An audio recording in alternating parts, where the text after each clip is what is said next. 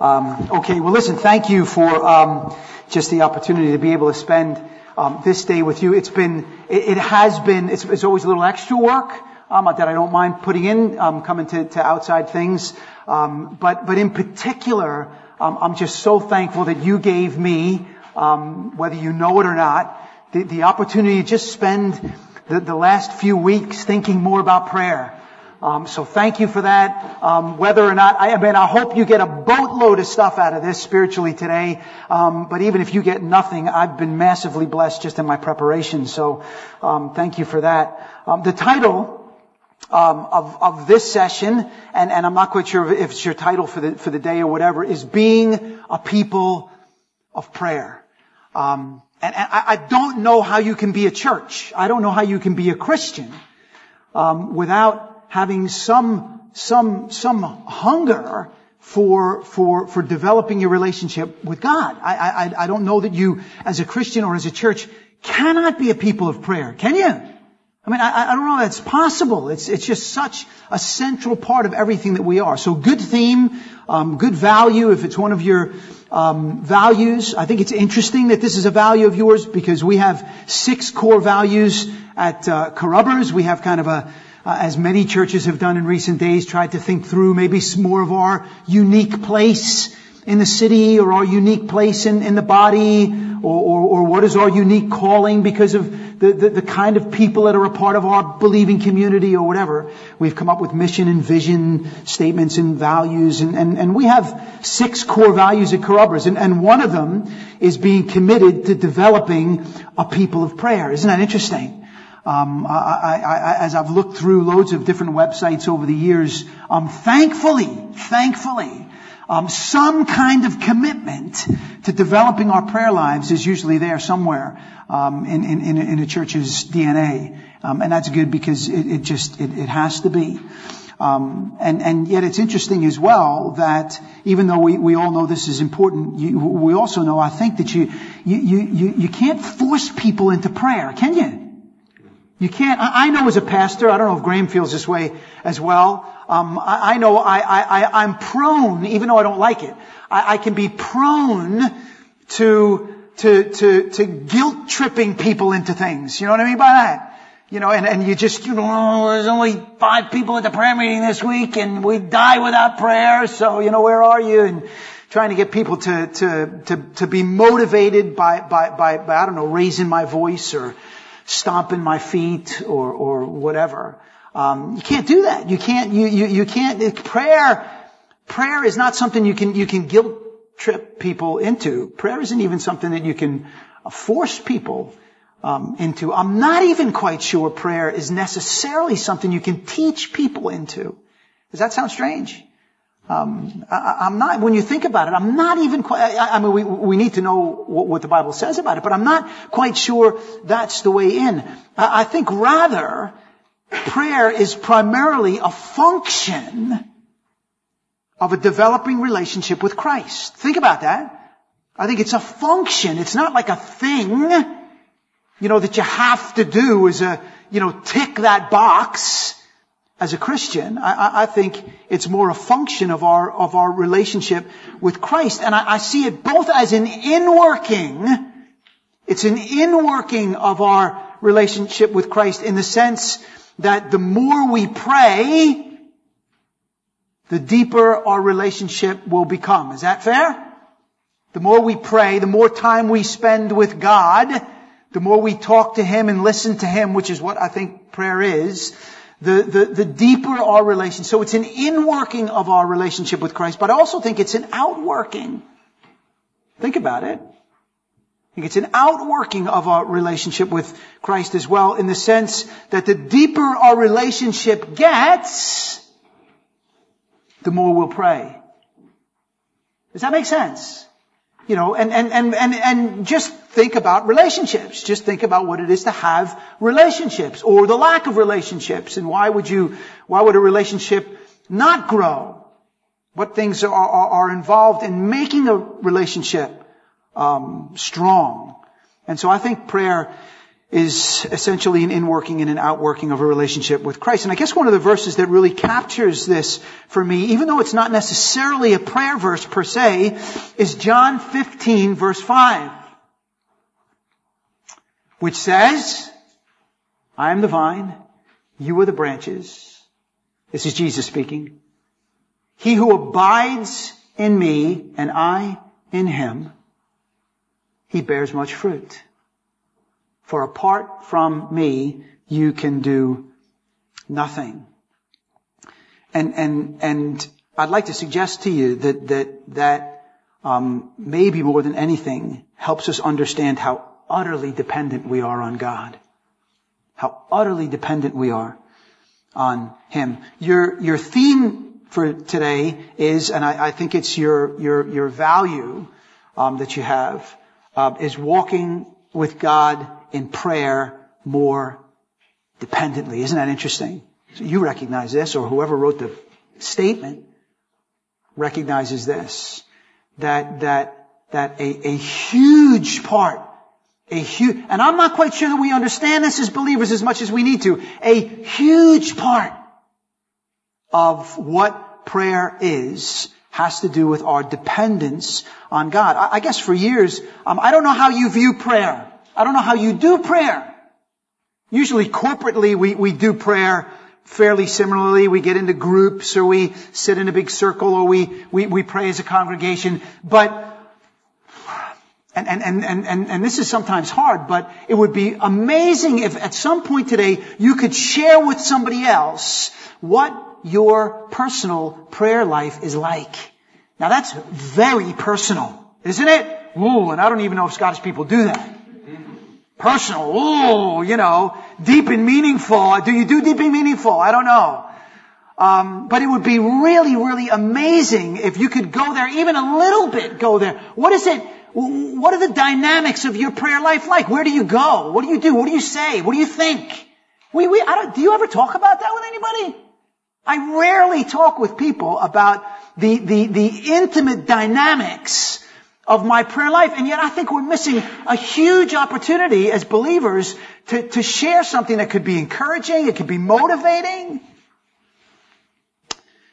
For years, I viewed my prayer mainly as just it was my connection with God. That's kind of how that's where I connected with God. I'd go someplace and I'd connect with God, him and me. Or I may have viewed it, and many do, as my access to his power source. You know what I mean? What's the quote that prayer is the slender nerve that moves the muscle of omnipotence. Remember that? Isn't that big? Prayer is the slender nerve that moves the muscle of omnipotence. That's a good one. And I'm sure that's true. But far more than that, I have come to believe, maybe I'm right, maybe I'm wrong, but I think Scripture backs me up on this. Far more than that, I've come to believe that maybe more than anything, prayer is an expression of how much I know I can't do anything without Christ. Let that settle on you for just a minute. Maybe more than anything, I'm making this suggestion, you can come back on me today on this one if you want, that maybe more than anything, prayer is my expression of how much I know, John 15:5, how much I know. Not just it's a nice verse and you kind of pay it lip service, but how much I know I can't do anything without God. And I think this is proven out in our lives, don't you? I think this is proven out. I think we can test this theory out in our own lives. Because why is it when, for me anyway, maybe not for you, but I'll be personal, because I don't know you guys haven't shared your personal prayer lives with me. Maybe we'll talk about that a little bit in our break or whatever together. But for me, why is it when things are going just swimmingly in my life, thank you, Doesn't always work that way, but there are seasons where things are going swimmingly in my life. Why is it that during those seasons I really struggle to pray? Is that fair? One of the places that I struggle to pray more than anywhere else is on holiday. I got all these grand ideas for the books I'm going to read and the time that I'm going to spend with God. And my mother lives in Florida. So we go there. I didn't get this tanned in Edinburgh. All right, so we go there, and I've got all these grand plans, and I'm relaxing, and I have all the time that I need. I'm not going to work. I don't have any messages to prepare. I'm not visiting anybody. I've got all this time, and I'm just thinking this is going to be amazing, and I've got these ideas for how I'm going to pray, and I struggle more on holiday to find time or spend time with God than anywhere. Why is that? Why is that? I don't know if you've found that. And yet, when the absolute bottom falls out of my world, and that happens occasionally as well. When the absolute bottom falls out of my world, man, you can't get me off my knees. You can't get me off my knees. What's that all about? What is that saying? I think it's saying that our prayer lives are probably one of the greatest barometers anywhere of our level of real dependence on God. So if I'm not praying, then who am I depending on? I'm depending on me. Let me share a little bit more about this in my seminar, and I've shared this with you guys, I'm sure, before, on and off through the years. But about 15 years ago, I had a nervous breakdown. Never even knew what one was. Never particularly wanted to have one. But I had a nervous breakdown. I was out of the ministry for almost a year. Never thought that I would ever go back. I couldn't even take a visitor in my house. When one of the elders came to visit me, I ran upstairs to my room, literally, to hide. Never thought I'd ever go back to ministry again. And people asked me, I remember at the time and over the years as I've shared that, do I know why I had a nervous breakdown? It's a good question, isn't it? Don't ask somebody who's having a nervous breakdown why they're having a nervous breakdown, or they'll just have a worse nervous breakdown. Okay, but people have asked, because I think people have had nervous breakdowns or anxiety or panic or depression or whatever. Why may that have been the case for me? And I think there are probably loads of reasons as I look back and reflect on it, but one reason that I'm almost certain is true is that over the years, I believe that I had drifted into a pretty extreme life of self-dependence and self-reliance as a pastor. During the time that I had off work, which was a long time, I had a lot of time to think. And as I reflected back on my relationship with Christ, I had a lot of time to pray as well, particularly in the acute periods of my anxiety. All I did was pray. And I just thought I hadn't been praying for my sermons. I can think about numerous times walking up to a pulpit and just thinking, I haven't even prayed over this message. Why? Well, I've done it hundreds of times. I could do it. I did it hundreds of times. What do I need God for? I can do it. See what I mean? You start doing life that way.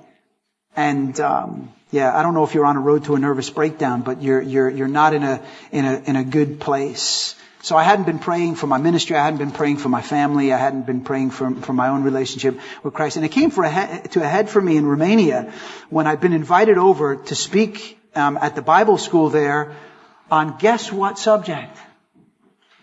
Prayer. They'd asked me to go over on prayer. And I spoke on prayer for a week, spoke on the Lord's Prayer. And all these young people were coming up and they were like, I never thought of these things. This is changing my prayer life, they were telling me. This is changing my prayer life. And I'm thinking deep inside my own heart, my prayer life's a mess. My prayer life's a mess. I don't know that it had been so weak. And I had been in the ministry for 12 years by that point in time. Say, how do you do that? Well, I'm sure you've got a parallel somewhere in your life. You don't have to be a pastor to struggle with prayer. Okay, my text for this morning is Mark 9. So turn to Mark 9. Okay, we've got a few minutes, but text here, Mark 9. I'm going to pick it up in verse 14. Okay, so Mark 9, you there? Verse 14, this is coming on the back of Peter and James and John just having been up the mountain with Jesus. Remember? When he has been transfigured.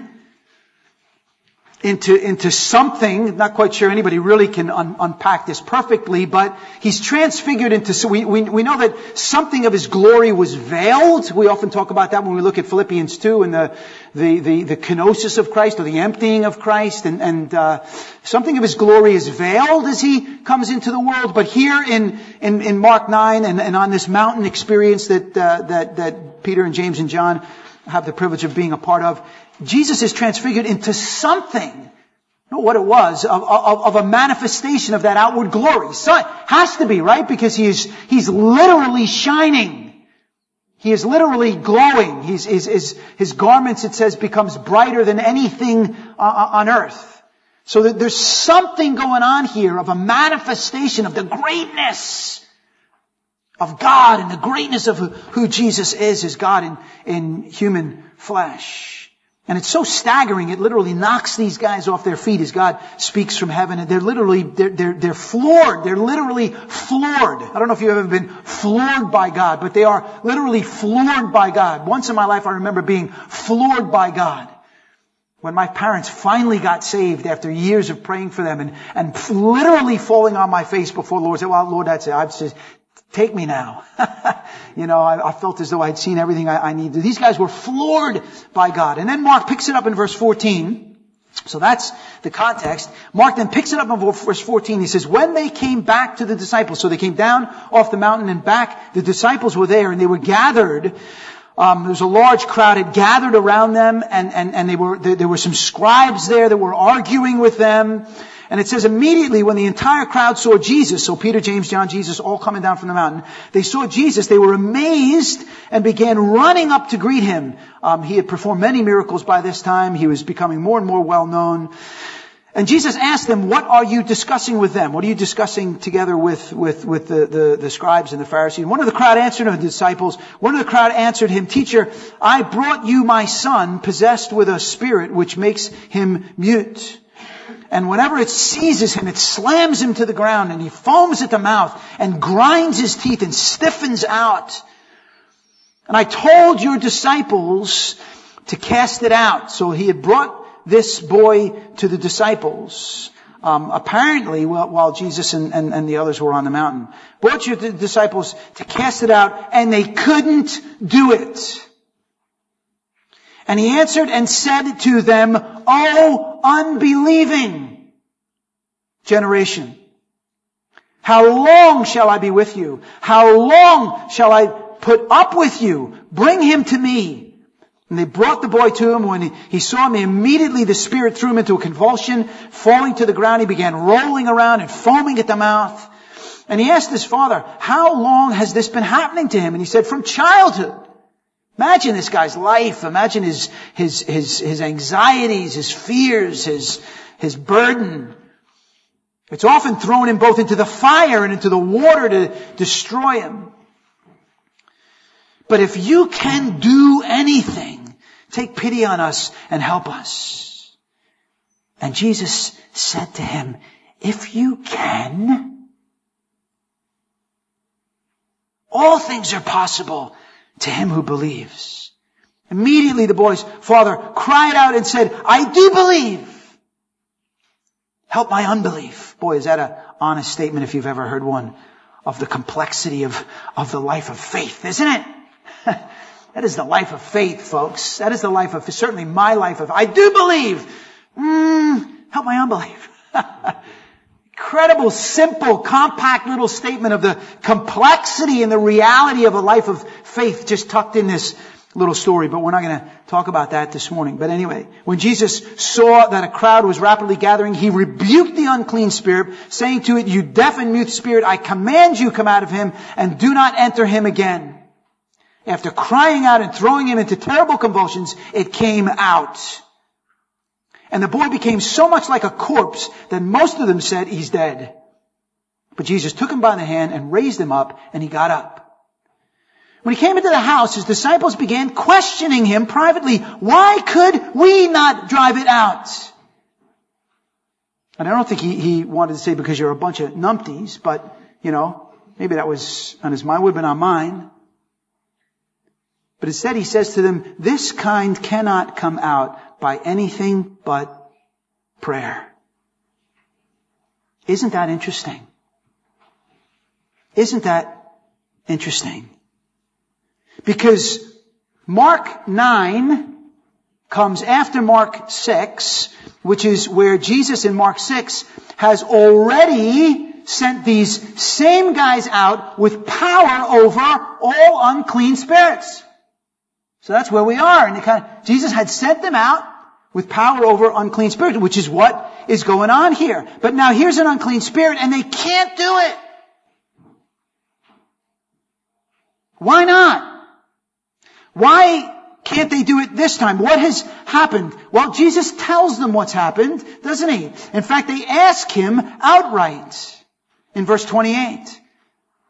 Lord, why could we not drive it out? And he said to them, this kind only comes out by prayer. Isn't that interesting? Why prayer?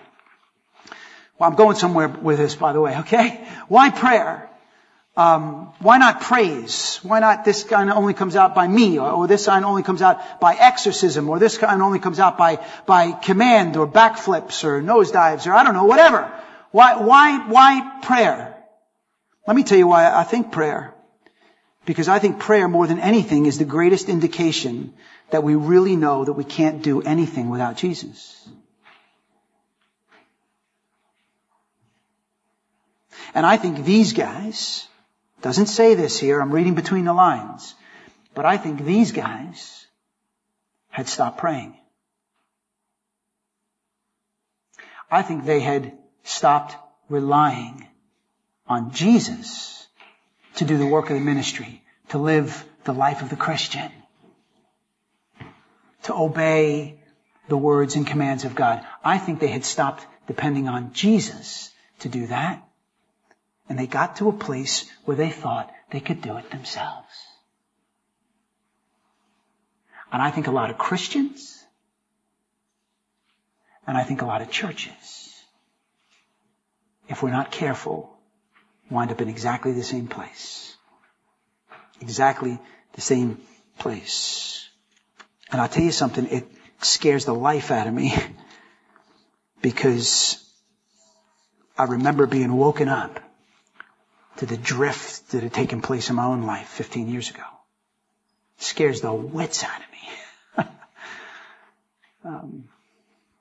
I'm tempted to share a little bit more about that experience, but I'll talk to you about it in the seminar a little bit more.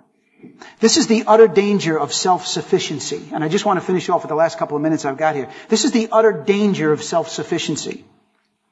And I just want to finish off. I want to give you 4 things that I think self-sufficiency leaves us with according to this text, and why prayer is such a significant way to battle or to counter the inevitable. Am I right or am I wrong with this? Tell me if I'm wrong. The inevitable drift that we are prone to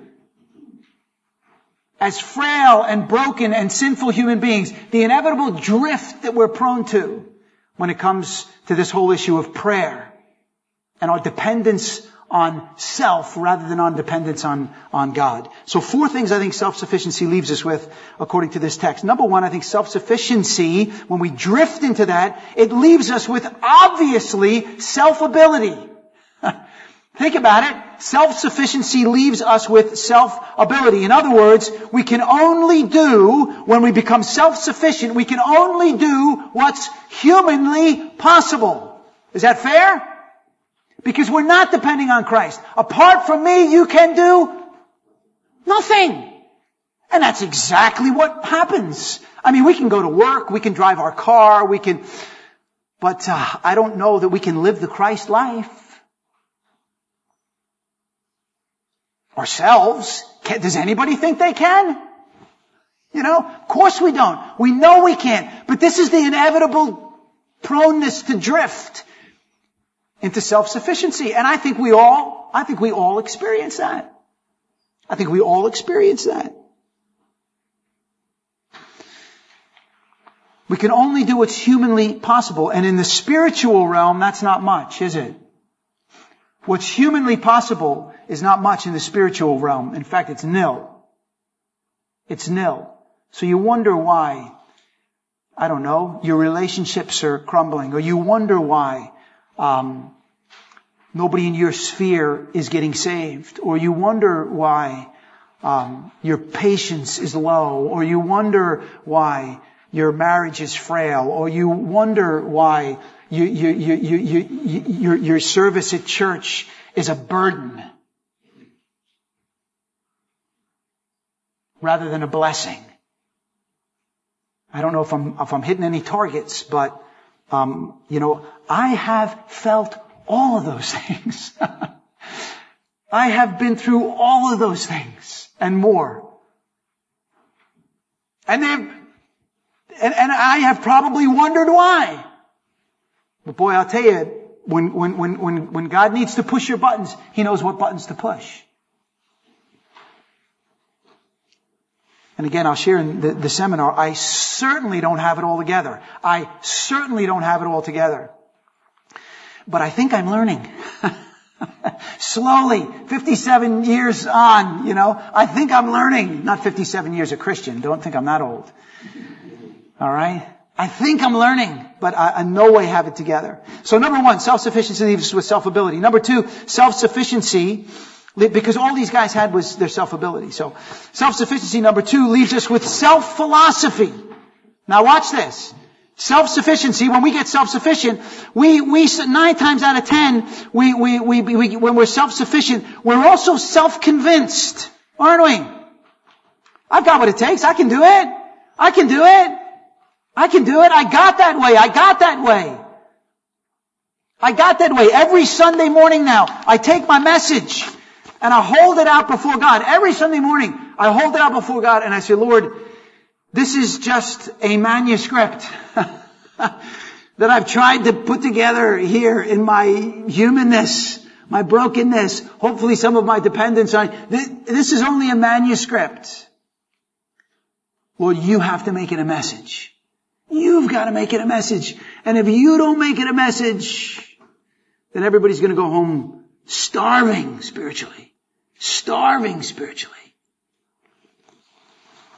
But for years, I just waltzed up to the pulpit. I did.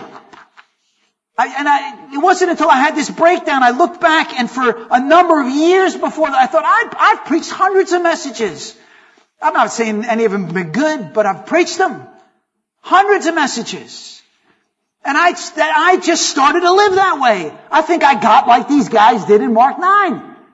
I got to the point where I've done this before. Now to begin with, the first time you're up front of people and you're praying like mad. Why? Because you have a need.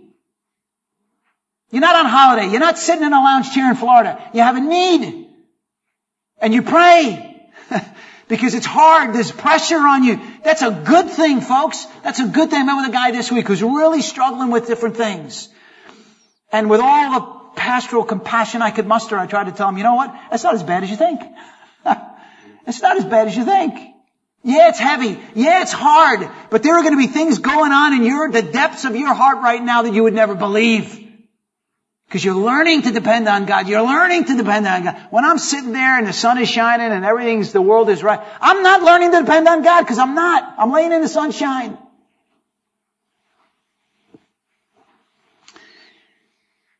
So you start to become self-convinced and then probably self-deceived. In Luke's account of this same incident, in Luke's account, this is Mark's account, but in Matthew and Luke, the synoptics all have this incident from different perspectives, and they all add different bits. It's good to look at this maybe later on or tonight or whatever. Go back, look at Matthew, Mark, and Luke's. It's a big, full picture. But in Luke's account of this same incident, Jesus says to the disciples when He's talking to them about their need to depend on Him and the fact that they're unbelieving and this only comes out by prayer. Luke says, let these words sink into your heads. And that's where He says they're numpties, basically. Thick heads. Let these words sink into your heads, because I think you've become self-convinced and self-deceived, thinking you can do the work of God on your own.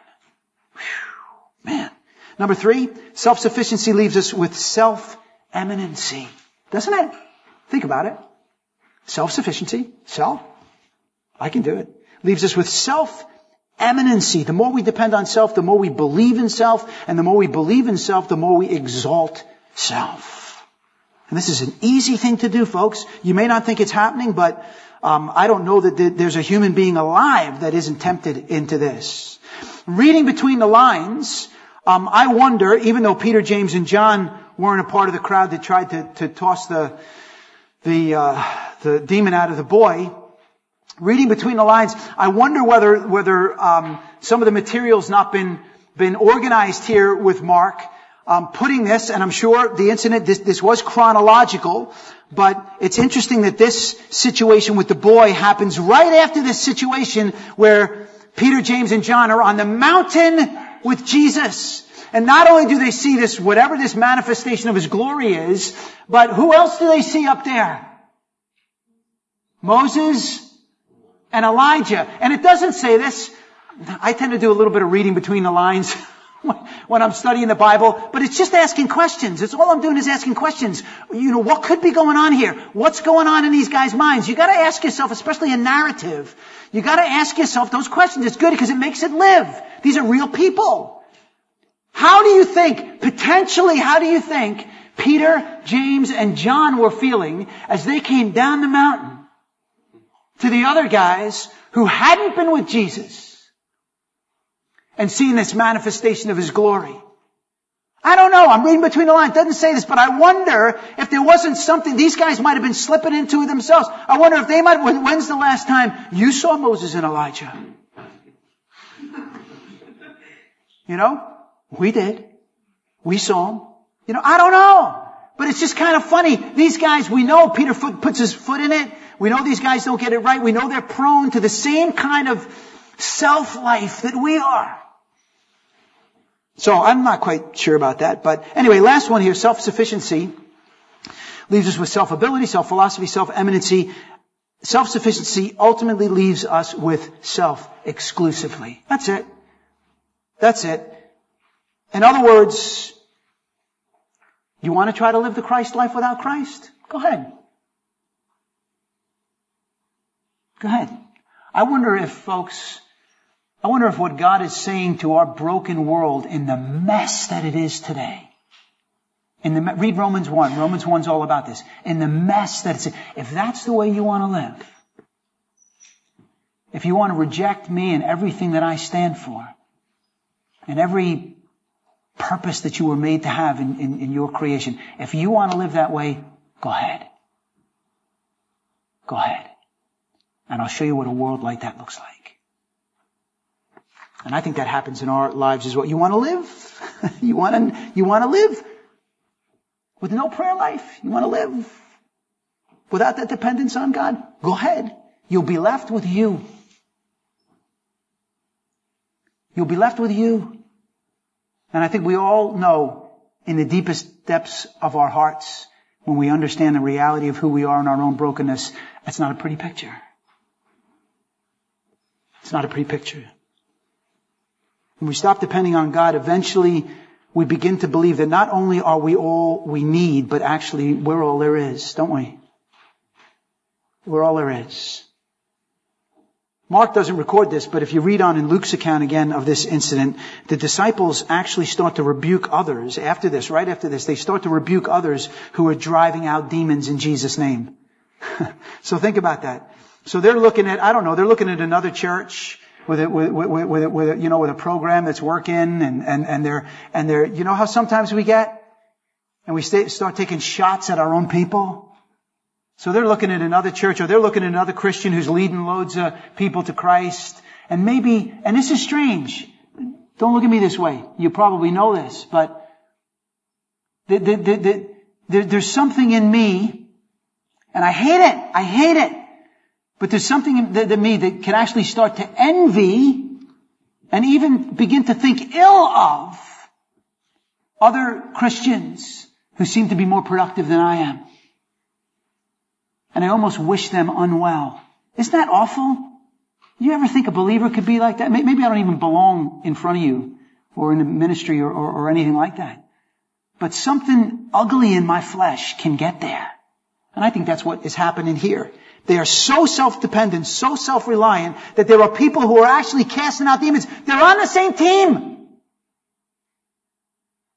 And they're casting out demons. And in Luke 9:49, John says, Master, can you believe this? We actually saw someone else driving out demons in your name, but we tried to stop him because he's not one of us.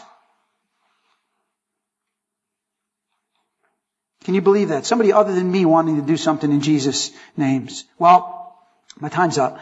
Walking with God in prayer more dependently. And I think that's what prayer is all about in the first place. That's what prayer is all about in the first place. In other words, I don't think we can walk with God dependently outside of prayer. Think about that. I don't think we can walk dependently on God outside of prayer. And I know that my prayer life is the absolute greatest indication of how dependent I am on God. I know it is. I know when I am really depending on God, I'm on my knees.